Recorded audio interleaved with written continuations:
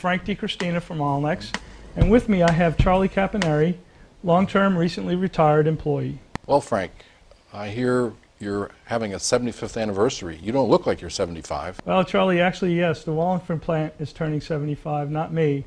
And on December 8th, we are marking that event, and we're going to have several celebrations to recognize the milestone, of which obviously we're very excited about. Allnex is down at the end of South Cherry Street at 528 South Cherry Street. Can you give us an idea of what goes on there these days?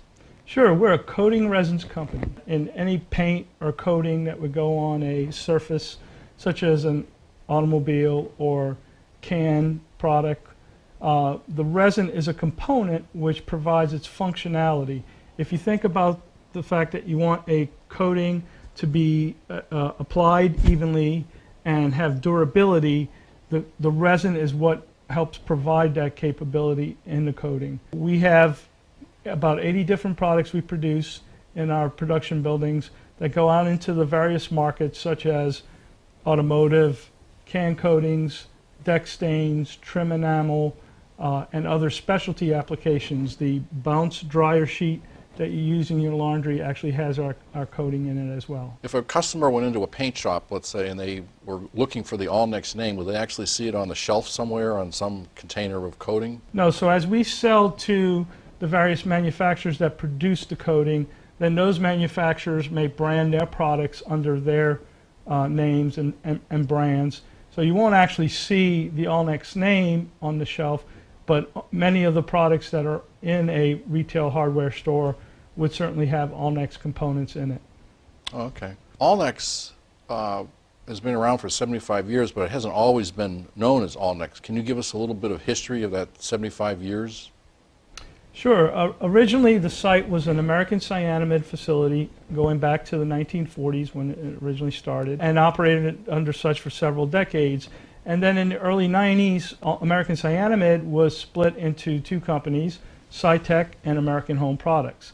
The Wallingford site remained a Cytec operation until 2013, at which point Cytec decided to sell its coating resins business, and a private equity firm, Advent International, purchased us, and that's how we became Allnex at that point in 2013. While we know Allnex, is a Wallingford business, it also has a global presence. Can you give us an example of what's going on the global side? Yeah, yes, Charlie, and there's actually some recent exciting news there. Allnex, until recently, was a company of about 2,100 employees and 17 operating facilities. We have now merged with another company called Nuplex that had 1,800 employees and 16 plants. So now together the combined company is a $2.5 billion in sales, 4,000 employee, and 33 operating plants and 23 R&D facilities. So quite a large player in the coating resins market. In fact, the largest industrial coatings resin producer now. And it really has a global reach. We'll have 7 plants in the U.S., previously 5. Much of the growth will be in Asia, where Nuplex was mostly centered. This is going to also potentially bring new opportunities to the Wallingford site as it opens up some different markets and brings new technology into the organization as well. So we're really excited about the potential this is going to bring for the site to continue to grow and become a bigger player in the coating resins business. Well, it sounds promising. Sure is. With the new owners, basically the Advent International, did they bring some type of a new operating strategy to the site? So the most significant difference for us was in 2013 when the new owners came on board. They really stressed the importance of being a good neighbor, operating at a level from an environmental standpoint that goes above and beyond what's required necessarily by our regulators. Key target was our toxic release emissions levels, which is a reporting process to the DEP or EPA. There's a list of designated chemicals by the EPA that we have to report the emissions. We are not reporting those as a compliance issue. We're operating within our permit, but we still have to report the numbers. Because we're such a large operation in a state that has not had as much manufacturing in recent years, we've typically been at the top of that list once the data is issued typically 18 months after the data is reported. Advent felt that it was important for Allnex to come down off of that list. So we were given an objective to reduce our emissions by 80%, and we've essentially achieved that objective at this point. And we're not stopping there. We're continuing to work on projects that will help us continue to reduce those TRI levels and reduce them down as low as we can. Oh, sounds like some good progress. In addition to those efforts, I understand that there were some people at the site that were recipients of the Allnex Safety, Health, and Environmental Excellence Awards. Can you give us a little more information on that? Yes, one of the key projects in reducing the TRI emissions levels was the control of the nutrients to our wastewater treatment facility, which is just like any public wastewater treatment plant. We have an active biomass there that does the work of treating the chemicals that are being processed in that system. You do have to feed them nutrients to keep them healthy. The process in the past was more manual, difficult to control at times, so you would tend to overfeed the system. 2013, we embarked on a project to implement a new control system, spent several $million to put in the controls and the instrumentation that would allow the operators to better control the nutrient feed, which in the end result allowed the nitrates levels that are discharged from the biomass to be lower. And that was really a painstaking effort by the team, a lot of detail, awareness and management of the process. With this new tool that they were given, they really put in a lot of hard work to bring those levels down and really did it in a short period of time to achieve the targeted goal. Okay, so in other words, there was a reduction in the discharges to the river based on those efforts. Were there some other things done at the treatment plant to help lower the overall TRI emissions, as you call them? Yeah, another neat project that we're really proud of is the equalization basin, which is kind of like the inlet basin to the wastewater treatment plant. What happens there is that you're just kind of mixing the streams that come in, and you have emissions during the course of the day, especially in the summer when you have more sunlight, more heating.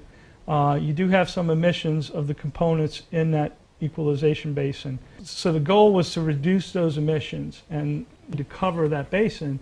And if you think about covering an area that is 200 feet by 200 feet in dimensions, the concern started to be it could be really costly, difficult to maintain, logistically not real practical.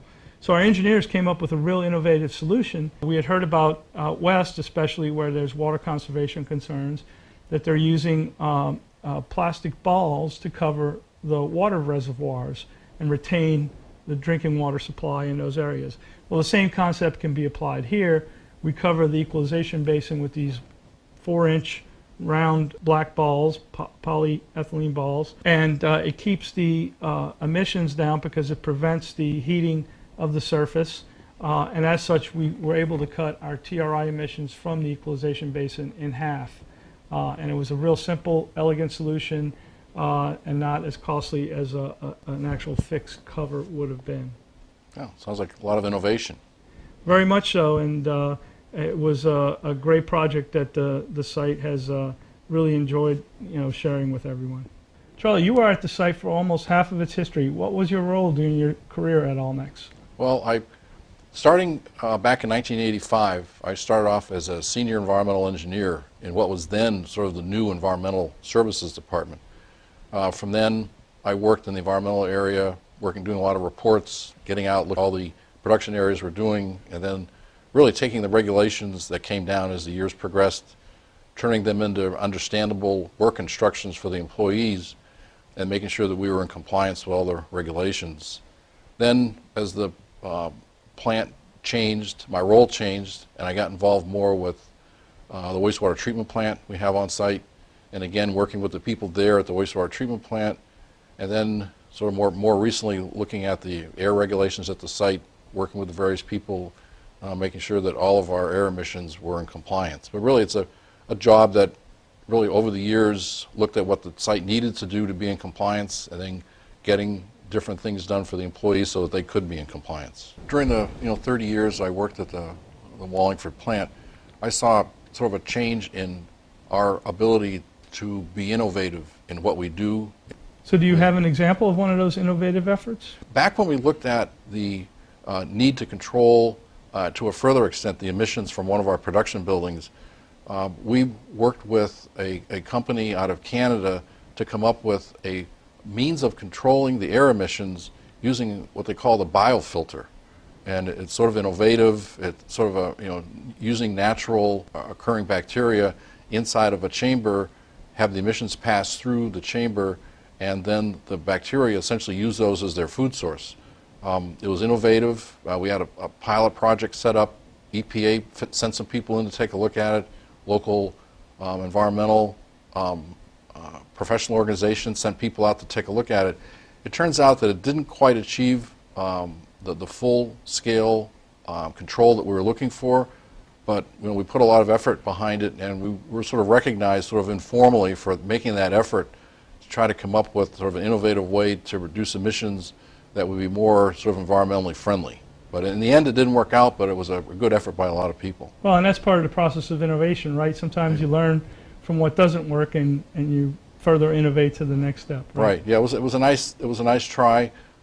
We ended up being able to show that the technology would work, but not consistently over a 24-hour, 365-day-a-year basis, which is really what the regulations require. Charlie, what can you describe for me in terms of the changes that occurred during the course of your career? Something that you felt was significant in the type of operation we have. A couple of things stick out in my mind as being things that were sort of noteworthy.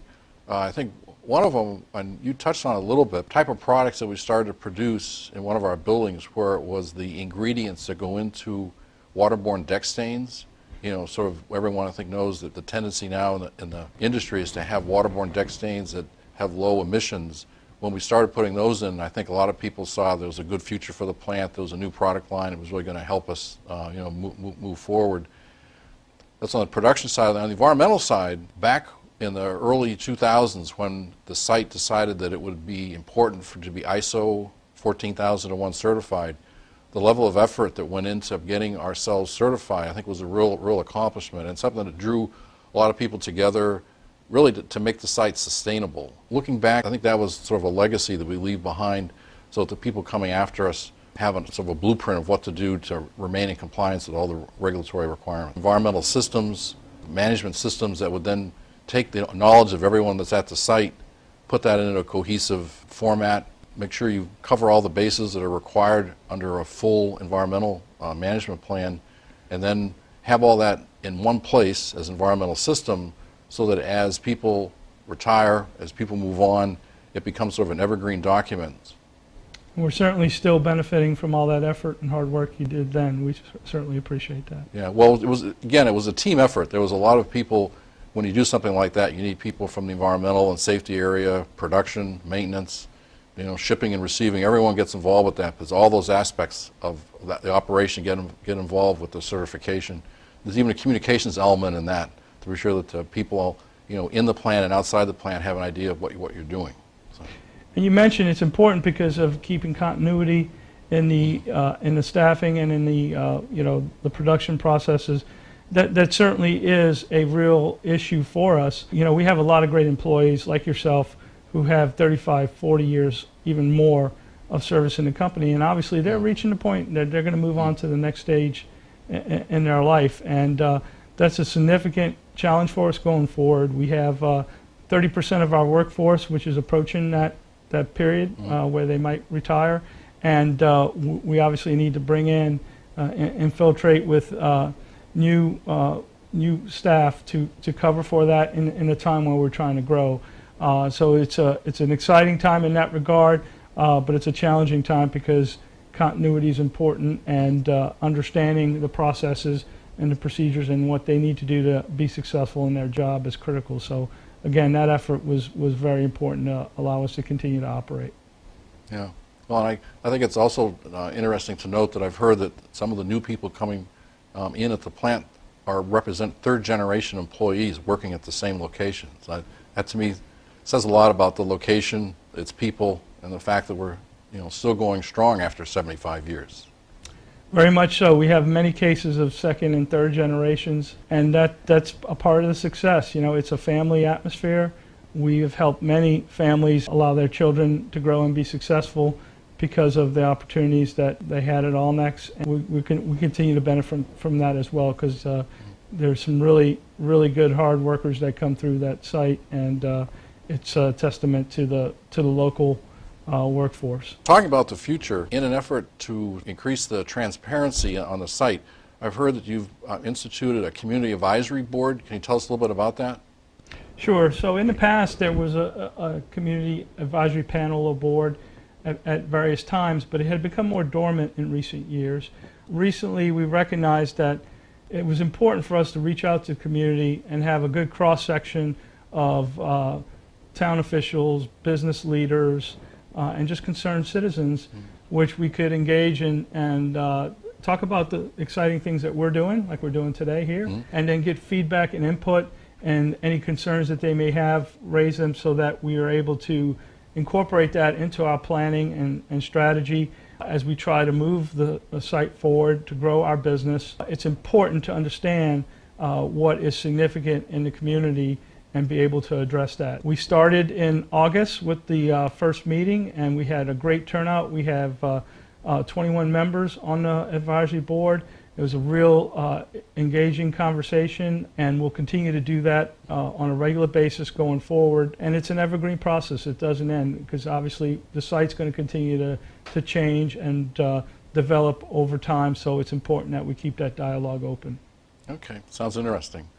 I guess continuing on the theme of community events, I've noticed that you've been involved with some community events and sponsor different organizations. Can you give us some more details on that? Sure. We've had several employee-led initiatives to partner in the community and help organizations. We're always very excited to help various organizations in the community, and we have over the years done so with such as the Spanish community in Wallingford, the Hubcap organization, which has a great facility down on Center Street and helps small businesses and other community groups be able to conduct their business and grow. The Wallingford Family YMCA is another group we've supported.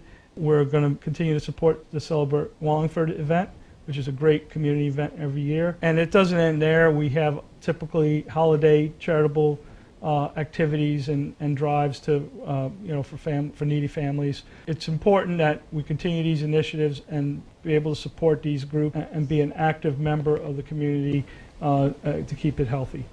Oh, thank you. I guess sort of in closing, what does the future of Allnex look like? Is there a growth strategy, looking to the future and hopefully for another 75 years, or?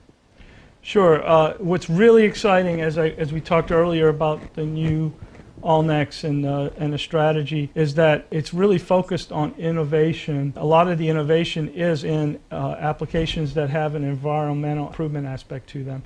For example, a new product that we've just started producing here recently in the last year goes into can coatings that coating producers that sell to the can producers are trying to make a formulation that does not have BPA, which is a chemical concern. It's actually been regulated out in Europe, and as such was being produced in our German facility, has been for now several years.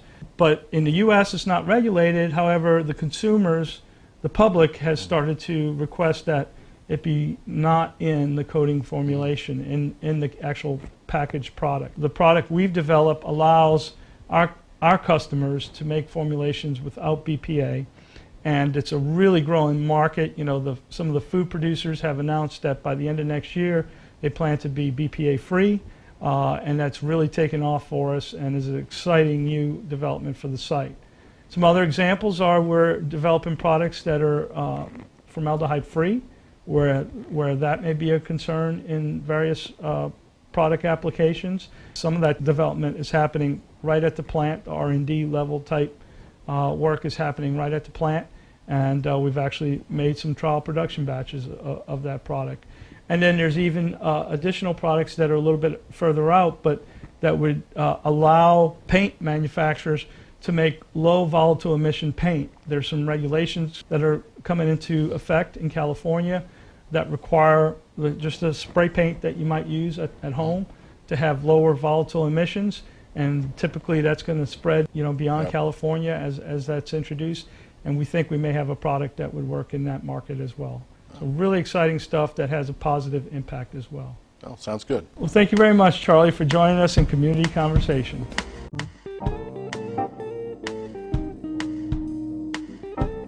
Thanks to our local producers and Team Hercules for production support.